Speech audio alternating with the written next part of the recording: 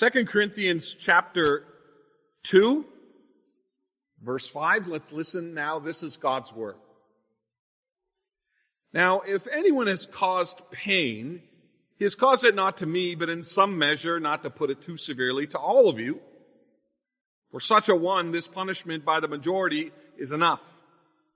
So you should rather turn to forgive and comfort him, or he may be overwhelmed by excessive sorrow.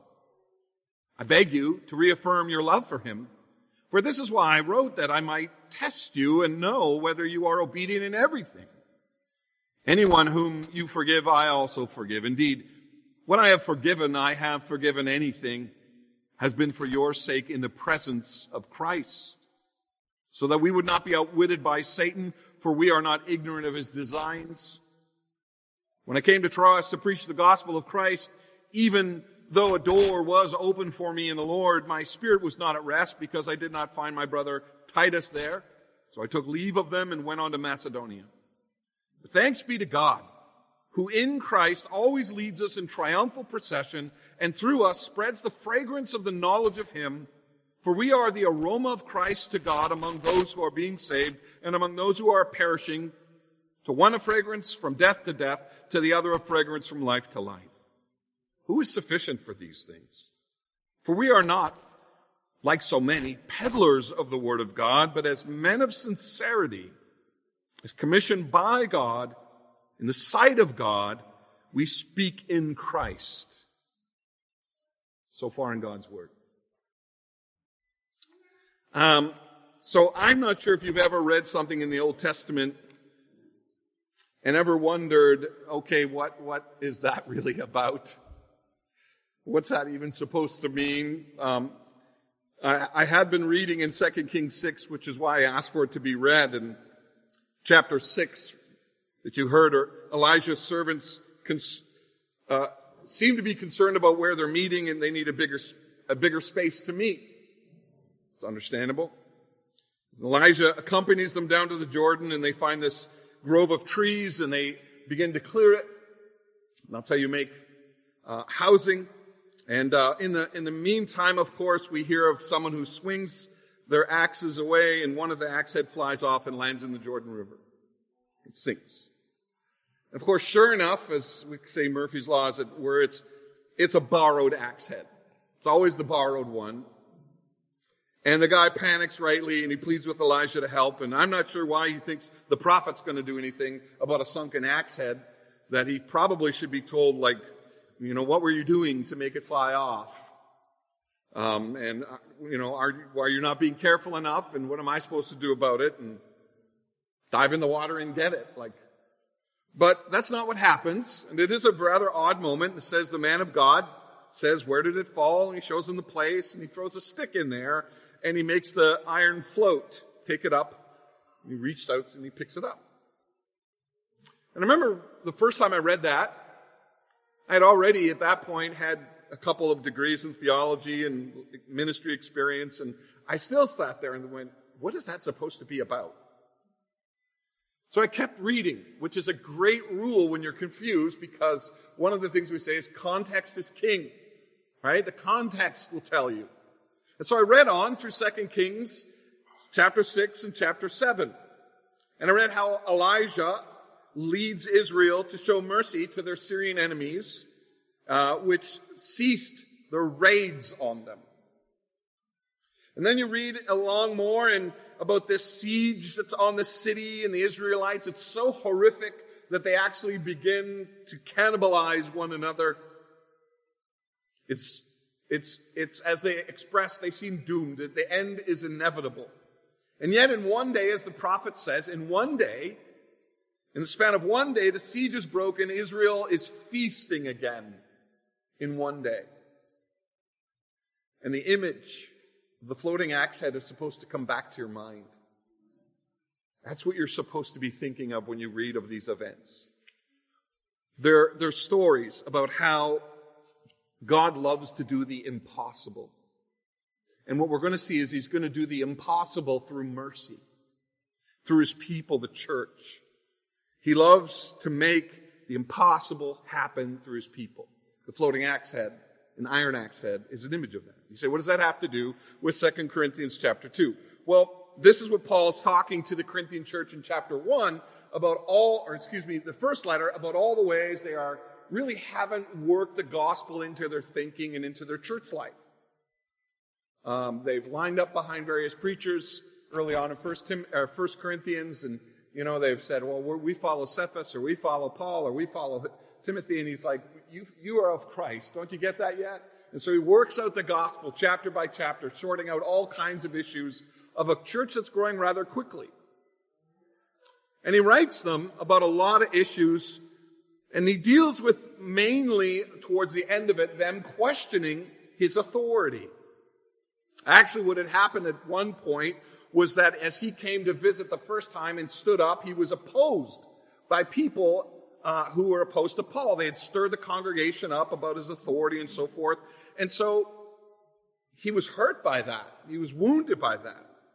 And so in our text we read where he says, I came to Troas to preach the gospel of Christ, even though the door was open for me in the Lord. My spirit was not at rest. I didn't find my brother Titus there, so I took leave and went to Macedonia. He says, I had a great ministry opportunity, but my spirit's not at rest. Troas is the name for Troas Alexandria of Troas, and apparently they like the name Alexandria. There's lots of cities named Alexandria, so they call it Troas to differentiate. It's on the seaport.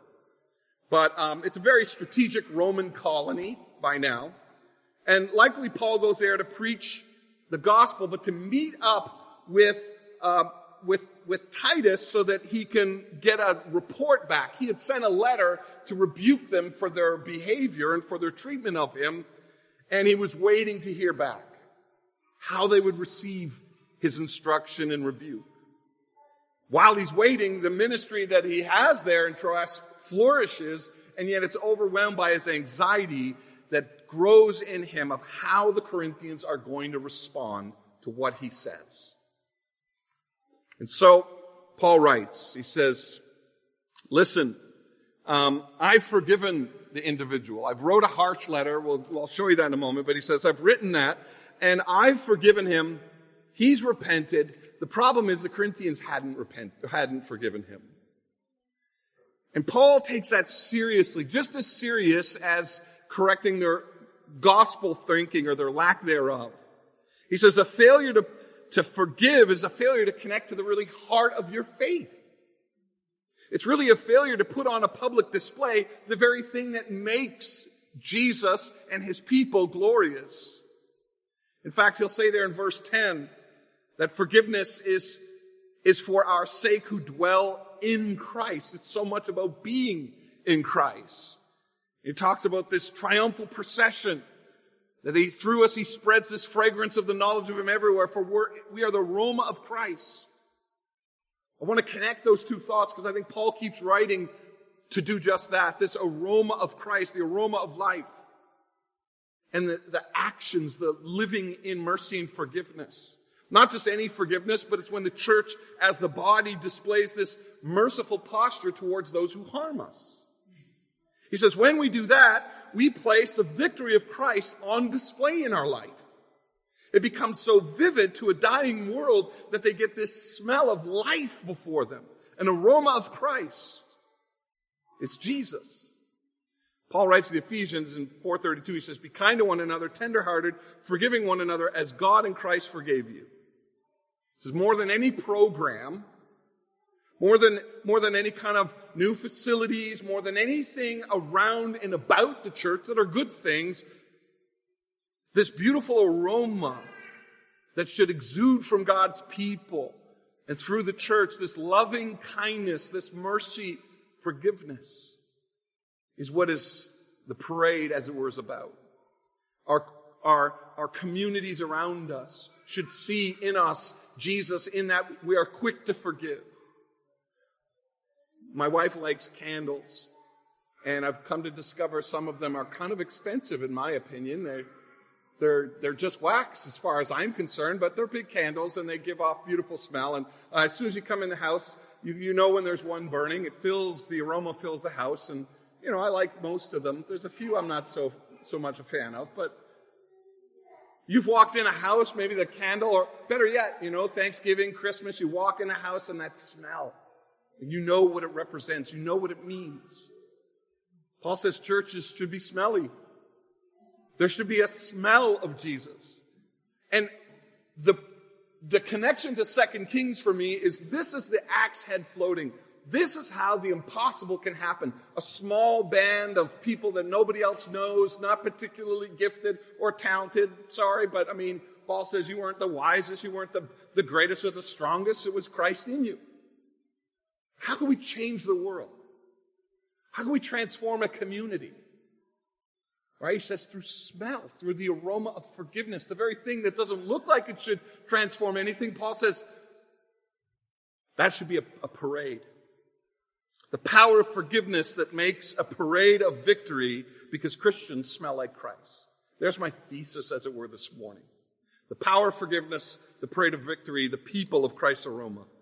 Notice first, we'll take that and move quickly as we can here, but verse 5 to 11 really talks about forgiveness as a power, and the power of a church that if we understand how it works, where we get it from, what's involved, it becomes a very potent thing. He begins by saying why you should forgive. Mercy and forgiveness is really, he says, the only way to deal with pain. He says, if anyone's caused pain, and he's referring to this offender. He says, they've caused it not just to me, but in some measure, not to put it too severely, to everybody. And he basically says, you know what, the fact that it's hurt everybody and it's affected us should be punishment enough, he says. So he begins by highlighting something we often don't think of, and that's that we have to begin when there's hurt and pain to recognize the debt that's incurred. To recognize the pain that's involved. Later in chapter 7, verse 8, this is what he writes. He says, even if I made you grieve with my letter, I don't regret it, though I did regret it, for I see the letter grieved you only for a little while. I rejoice, not because it grieved you, but because it grieved you into repenting. You felt godly grief, so that you suffer no loss through us. He goes on to talk about how wonderful that is. So with that, we learn that the majority of the Corinthians have repented about this. It doesn't say what they did with the offender, what discipline was necessarily involved, but the problem stands is they've not come to forgive the offender. The Corinthians aren't ready to forgive him. It's a big deal for Paul. It should be for us. Right? And just as false doctrine was a problem that he had to correct, so too was their failure to forgive this sinner. So Paul calls them to practice really one of the most essential Christian activities, and that's to forgive. First, he says you have to acknowledge the pain that is involved. In describing this offender's sin, Paul says you have to acknowledge two things, really. The debt of pain that is incurred and how that debt of pain affects the whole body. It's not just involved with a few people. Offense creates a relational debt. We need to be honest about the pain it creates because only forgiveness will deal with it. Right after Jesus shows us the process of dealing with offense in Matthew 18, you may remember Peter's a little unnerved by it. He's like, because he realizes how much it hurts. So he goes, well, how many times am I supposed to forgive? Right? How many times? Because it gets painful after a while. I can't keep doing this. And Jesus, you might remember, says, therefore the kingdom of heaven may be compared. He says, by the way, 70 times 7, like is whatever it takes. And then he says, the kingdom of heaven may be compared to a king who wishes to settle accounts with his servants. When he began to settle, one who was brought to him owed him 10,000 talents. Visual picture of forgiveness. Okay? There's this king who is a landowner who owes him 10,000 talents. It's enough to bankrupt a king. Appreciate this. It's enough to really basically thwart anything he wants to do. It's a huge sum. So he says, understand the magnitude of the debt.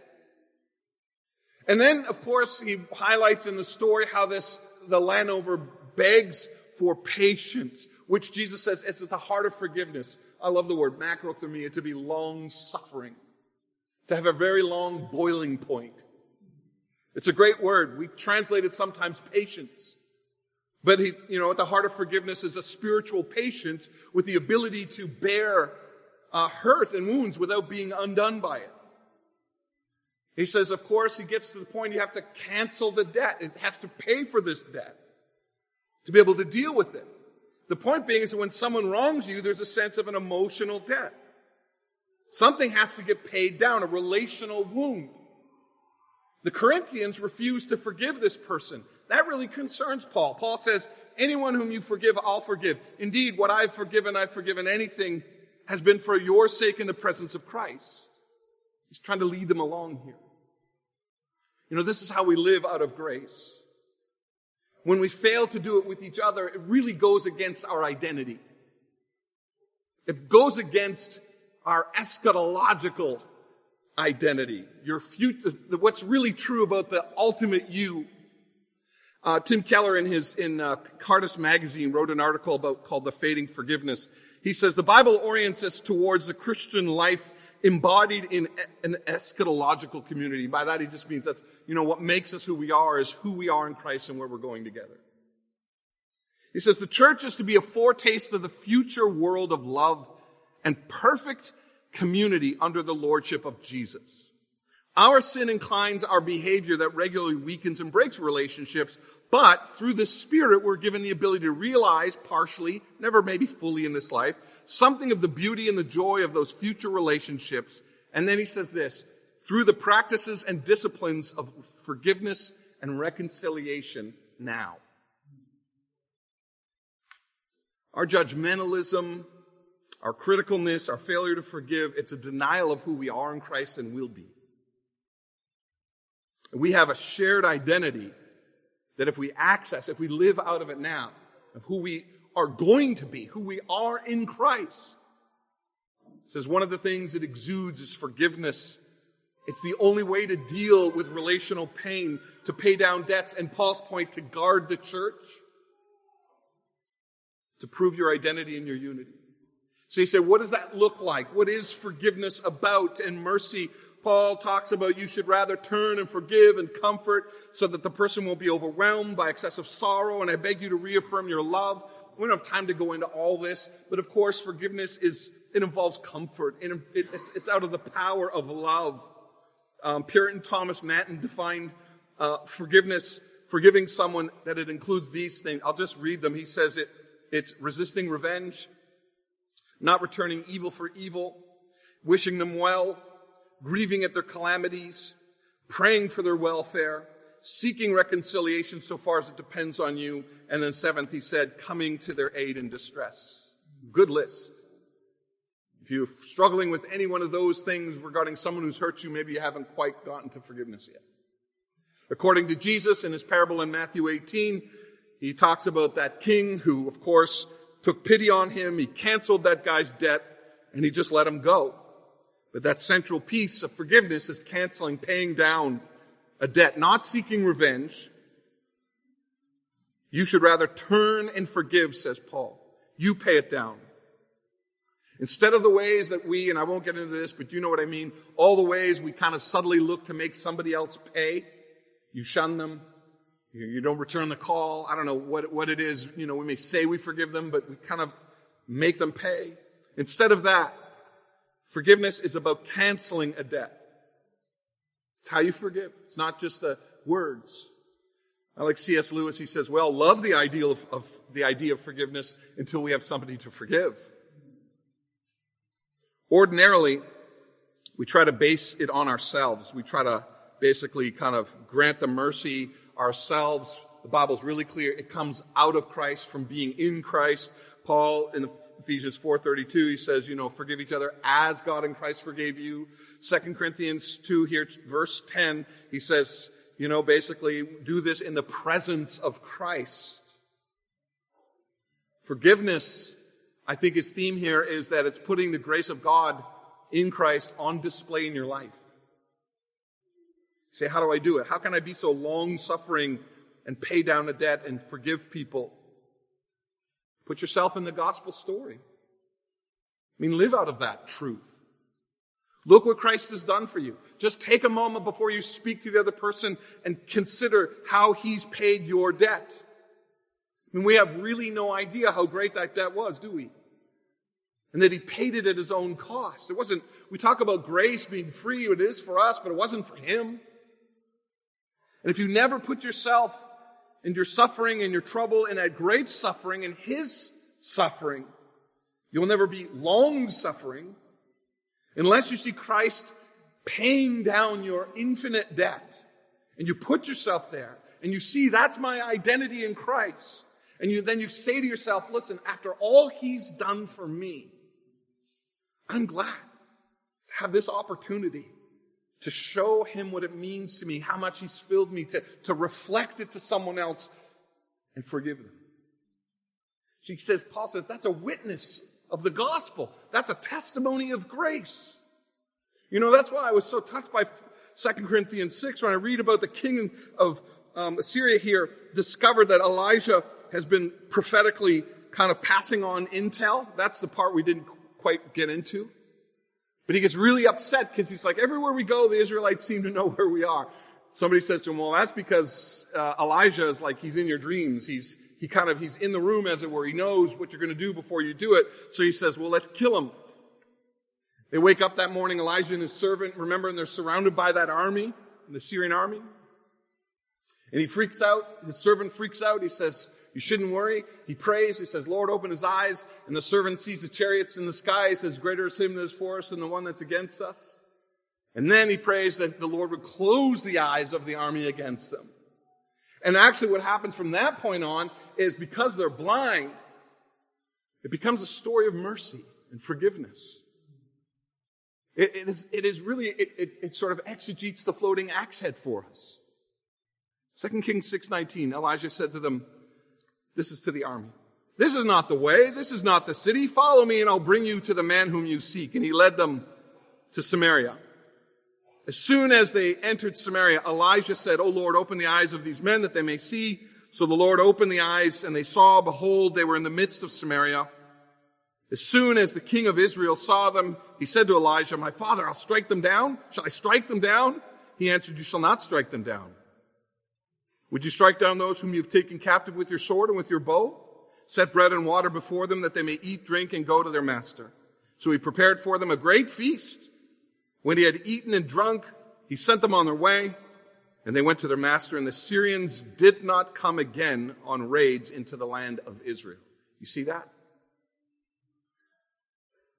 In the kingdom of God, mercy is the real power. Forgiveness is what changes hearts. Forgiveness is our weapon, as it were. There is a kind of forgiveness that only the gospel can explain. There's a kind of forgiveness that when it's seen by the world is just so utterly remarkable and stunning. This beautiful grace, this returning love for evil, right? As Jesus described it, when you're hurt, to pay down the debt out of the wealth of his love.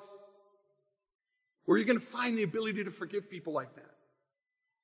So change the narrative in your head. Right? We get so offended at times. How dare they say that to me? Don't they know who I am? I don't know what narrative goes in your head, but that's what goes in my head. After all I've done for them, how can they do that to me? Right? If you change that narrative, if you let the gospel reorient it. And first of all, you see, you're not the innocent one. I'm not hard done by. The Bible's really right. Romans 5:8. While I'm still a sinner, Christ died for me. 1 Peter 2:24. He committed no sin. Neither was there deceit found in his mouth. When he was reviled, he didn't revile. When he suffered, he did not threaten. When he continued entrusting himself to the one who judges justly. He himself bore our sins in his body on a tree, that we might die to sin and live to righteousness. By his wounds we are healed. What if that's the narrative? What if Luther's right that we always carry his nails of that cross around in our pockets every day? What if in my exposed rebellious state he did take off his royal robes? He laid aside that glory, Philippians 2, and became like me and laid his life. What if the gospel really is about substitutionary atonement? And the true king came and died for us puppet kings so that I could have the Father's forgiveness. You see where forgiveness comes from? You put yourself, you live out of that gospel account you see that the real king bowed and served us false kings. And if you never put your suffering in his suffering, you'll never have the ability to be long suffering. Look at the king who became a servant.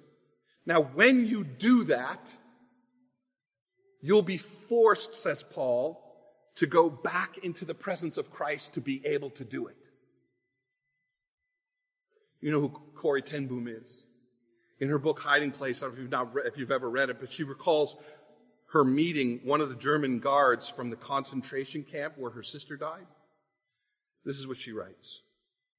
It was at a church service in Munich that I saw him, the former SS man who stood guard at the shower door in the processing center at Ravensbrück. He was the first of our actual jailers I had seen since the time. All of a sudden it was there again. The room full of mocking men, the heaps of clothing, Betsy's pain-bleached face, that's her sister. She says, he came up to me at church as the church was emptying, beaming and bowing. He says, how grateful I am for your message, Fraulein, he said. To think that I, as you say, have my sins washed away. His hand was thrust out to shake mine, and I, who had spoke so often to people at Blemodel, the need to forgive, spoke so often about the need to forgive, I kept my hand at my side, even as the angry, vengeful thoughts boiled through me. I saw the sin in them. Jesus Christ had died for this man. Was I going to ask for more? Lord Jesus, I prayed, forgive me. Help me to forgive him. I tried to smile. I struggled to raise my hand. I could not. I felt nothing, not the slightest warmth or charity. So again, I breathed the silent prayer, Jesus, I cannot forgive him. Give me your forgiveness. As I took his hand, the most incredible thing happened. From my shoulder along down through my arm and to my hand, a current passed from me to him, while into my heart sprang a love for this stranger that almost overwhelmed me. Forgiveness is the power of the church. It will force you back to Christ every time. Paul says, I've done this for your sake in the presence of Christ. Now watch what Paul does, because the two thoughts are connected. As he moves on into verse 12 and 16, he says how that is a parade, he calls it. To the degree you practice that gospel power, forgiveness, he goes, thanks be to God, because in Christ he always leads us in this triumphal procession, and through us spreads the fragrance of the knowledge of him everywhere. For we are the aroma of Christ to God among those who are being saved, among those who are perishing, to one a fragrance from death to death, to the other a fragrance from life to life. Fragrance was in the temple everywhere, remember? All over the place. That sacrifice of animals produced smoke on the altar. Exodus 29:18 says it was this pleasing odor and offering of fire to the Lord. All the fragrances, right? The Lord smelled the soothing aroma was a common phrase. So why does Paul not just say that our fragrance of Christ is just display? Why the word parade? Well, quite simply, a display is a display. You have to come to the display to see it. It's a parade because it's moving. It goes to the people. It's a celebration. Paul says the Christian is someone who is the parade of this fragrant smell and aroma of Jesus. And it's more than worship. He says it's victory. It's a smell of victory. He leads us in this triumphal procession, and through us spreads this fragrant knowledge of him everywhere. The gospel is about the triumph of Christ, the victory of Jesus on the cross. I love how he writes to the Colossians in chapter 2:14. He says, there he canceled the record of debt that stood against us with all those legal demands, having set it aside, nailing it to the cross. And he said that's how he disarmed the rulers and authorities and put them to open shame, triumphing over them. To the degree that you are shaped by that truth in your life, To the degree that the thought of that just starts to melt your heart and overwhelms you, and you think of your sin and you weep for your sins, or that those sins place Christ on that cross to the degree that, you think of that forgiveness in him and it just makes you rejoice in weeping. To that degree, your life will become a parade of the victory of Christ.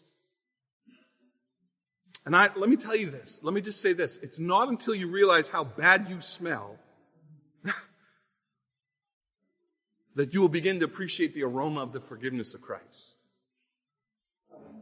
The greater the grasp that we have on the depth of our own sin, the more transformed you will be by the love of God in Christ. Listen to me. We often say, sure, I believe Jesus died for me. But what if we never weep for our sin? What if the gospel never electrifies us? What if it's not giving me peace in trouble? What if it's never comforting me in pain? What if it's never causing me to weep tears of joy? Have we appreciated the weight of our sin? The beautiful aroma of his love in Christ? To the degree that our stench, as it were, that we see it gets turned into the beautiful aroma. That's the triumphal procession. The spreading of the fragrance of the knowledge of him everywhere. The Bible says Jesus smells like sacrificial love. Jesus smells like sacrificial love. Walk in Christ, Ephesians 5:2. Walk in love, as Christ loved us and gave himself up for us as a fragrant offering and a sacrifice to God. The cross is the love of God.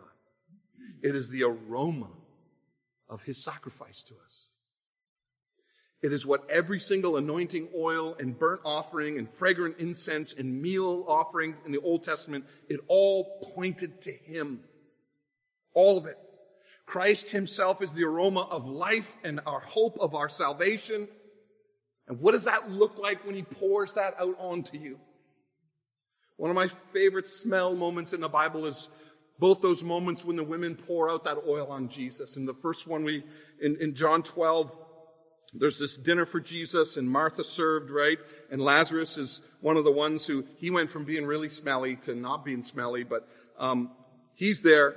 And Martha takes this pound of expensive ointment from pure nard, and she anointed the feet of Jesus, wiped his feet, and with her hair, it says the house was filled with the fragrance of the perfume. Beautiful image. Her joy at the thought of his mercy just became this tangible, this aroma that just filled the place. Luke 7 probably describes a different moment. But this woman also does something similar. And of course, it's Judas who's upset about it. Do you know what that money could do? The Bible says he was taking money from the coffers. That's why he objected. But Jesus says, listen, here's why you guys have trouble celebrating this. He says a certain moneylender had two debtors. One owed 500 denarii, the other 50. When they could not pay, he canceled the debt of both. Now, which one of them will love him more? They answer, well, the guy who owed the most. Therefore, I tell you, her sins, which are many, are forgiven. So she loved much. But he who is forgiven little loves little. And Simon, you might like me, but she loves me. Do you know why, Simon? She had a sense of the debt of her sin. She could smell the stench of her death and how precious that forgiveness had become to her. Walk in love as Christ loved us and gave himself up for us as a fragrant offering and a sacrifice to God. It's not just an aroma. It's this parade of a victory. Christ always leads us in triumphal procession. That's that moving display of the mercy of God in your life.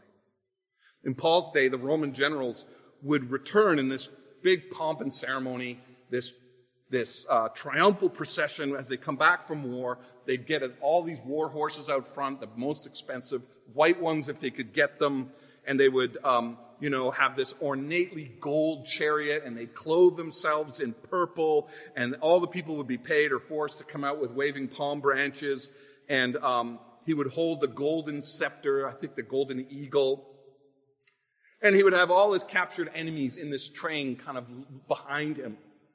You could see the image, and he would paint his face red to give credence and homage to the god Jupiter of war. Jesus entered Jerusalem, not so much pomp and ceremony. He didn't have to pay anybody. They attempted to welcome him like that. His face would soon be red, but it would be with his own blood. His victory would not just be over a few in chains. It would be earth-shattering. It would be universe-altering. Death and sin would be in line behind him. He would bring them in, and they would become his captives, says Colossians. Death is going to be made to serve you. You are going to be more than a conqueror through Christ who loves you. In 2 Kings 7, the next story about the floating axe head is about Israel under a siege that takes so long they begin to cannibalize, even their children. Overnight, the Syrian army flees. Leaves behind, as we heard Ernst read, all the food is what was most important. The Lord had made the Syrian army hear the sounds of chariots, right? And they thought, they got the Hittites and the Egyptians to come. Let's get out of here. And they just leave everything. It fulfills the promise that Elijah said, tomorrow, the sale prices will be back to normal. There'll be so much food. It's how God makes an axe head float. Right? Colossians 2:15. You who were dead in your trespasses and the uncircumcision of your flesh, God made alive together with him, for having forgiven all our trespasses, canceling the record of debt that stood against us with all the legal demands. This he set aside, nailing it to the cross, and he did that, and he disarmed and made a mockery of the authorities and the rulers. And as you live that out, as you celebrate that sacrifice, take great joy in that sacrifice, get comforted in it, right? Be strengthened by it. You will have the power to forgive others out of that great forgiveness you have in Christ. And that God will put on display like a parade of victory in your life. A moving display that will go everywhere with you. Thanks be to God, he says, who leads us in Christ in a triumphal procession. He's spreading this beautiful fragrance of the knowledge of him everywhere. We're the aroma. We're that aroma. The power of forgiveness, the parade of victory. One last thing, we'll close quickly, but we're the people of the gospel aroma. All this power of forgiveness creates this fragrant parade. It's not just a parade, but by the way, can I just point out verse 11? Paul says it's a defensive tactic too, right? Forgiveness is so that we won't be outwitted by Satan. We're not ignorant of his designs, schema, his plans, his schemes. The adversary knows how we smell. His job is to make us smell bad, right? To have a smell that's contrary to what we talk about. And he's going to do that in two ways. He's going to divide the body and corrupt your testimony. He's going to divide the body by keeping you from forgiving one another. Because that will do all the work in corrupting the testimony. But forgiveness builds these firm bonds and a faithful witness. He said earlier it's going to protect the body of Christ. Right? As you guard our hearts in that, and our fellowship to the degree that we live out that gospel and forgive each other as Christ forgave us, nothing will thwart the enemy like that sweet aroma of the people of God pouring out that forgiveness on each other. That's how we're guarded. That's how the fellowship is guarded. But Paul says this, and I want to close with this. He says, you know what? It is the one thing that produces a faithful witness. We are the aroma of God. We're the aroma of Christ to God. Among those who are being saved, among those who are perishing, to one a fragrance from death to death, to the other a fragrance of life to life. He says, who's sufficient for these things? We're not like so many peddlers of God's word, as men but as men of sincerity, as commissioned by God. In the sight of God, we speak in Christ. He says, who could possibly be a living parade of this beautiful aroma of the gospel in our? It's a tall order. How can you do that? Who could be sufficient? It's the same kind of incredulity, how can an axe head float? Paul's words, you speak in Christ. We are those speaking, you don't speak about Jesus. Maybe we do sometimes, but You speak from within him. You speak out of the position that you hold. It's a witness that's experiential, he says. We don't peddle God's word. We don't sell it as a commodity. We don't use it. He uses this word literally. It says we don't water it down. We don't change it. We speak out of sincerity, out of what we know to be true. We don't talk about the gospel and fail to live it. We live it because we're forgiving each other. We can sincerely speak of it as good news because we've experienced it as good news. The one thing forgiven people do is forgive other people, and then they tell other people where that forgiveness comes from. That's your witness. That's your witness. Of course, it involves speaking the gospel, explaining how you could forgive somebody. In 2 Kings, this is the last account, in chapter 7, after the Syrians flee, you know who we heard this morning, who discovers that they're gone? It's the account of these 4 lepers. The 4 lepers have this dilemma. They're kind of wondering, before they realize the Syrians are gone, they're like, if we go into the city, they'll probably kill us because we're lepers and there's no food in there. But, there's a chance that if the Syrians don't kill us, if we go to them, well, if they kill us, we're going to get killed this way. But if they don't, they have food. So they go out and they discover they've left behind. Essentially, all they care about is all this food. And they've got this dilemma. If we go back to the city, they still might kill us. So they take the food and they start to hide it in the loot. And at one point, conviction hits them. We're not doing what's right. This is a day of good news. This is a gospel day. You who have been forgiven. You who have been given the riches of Christ.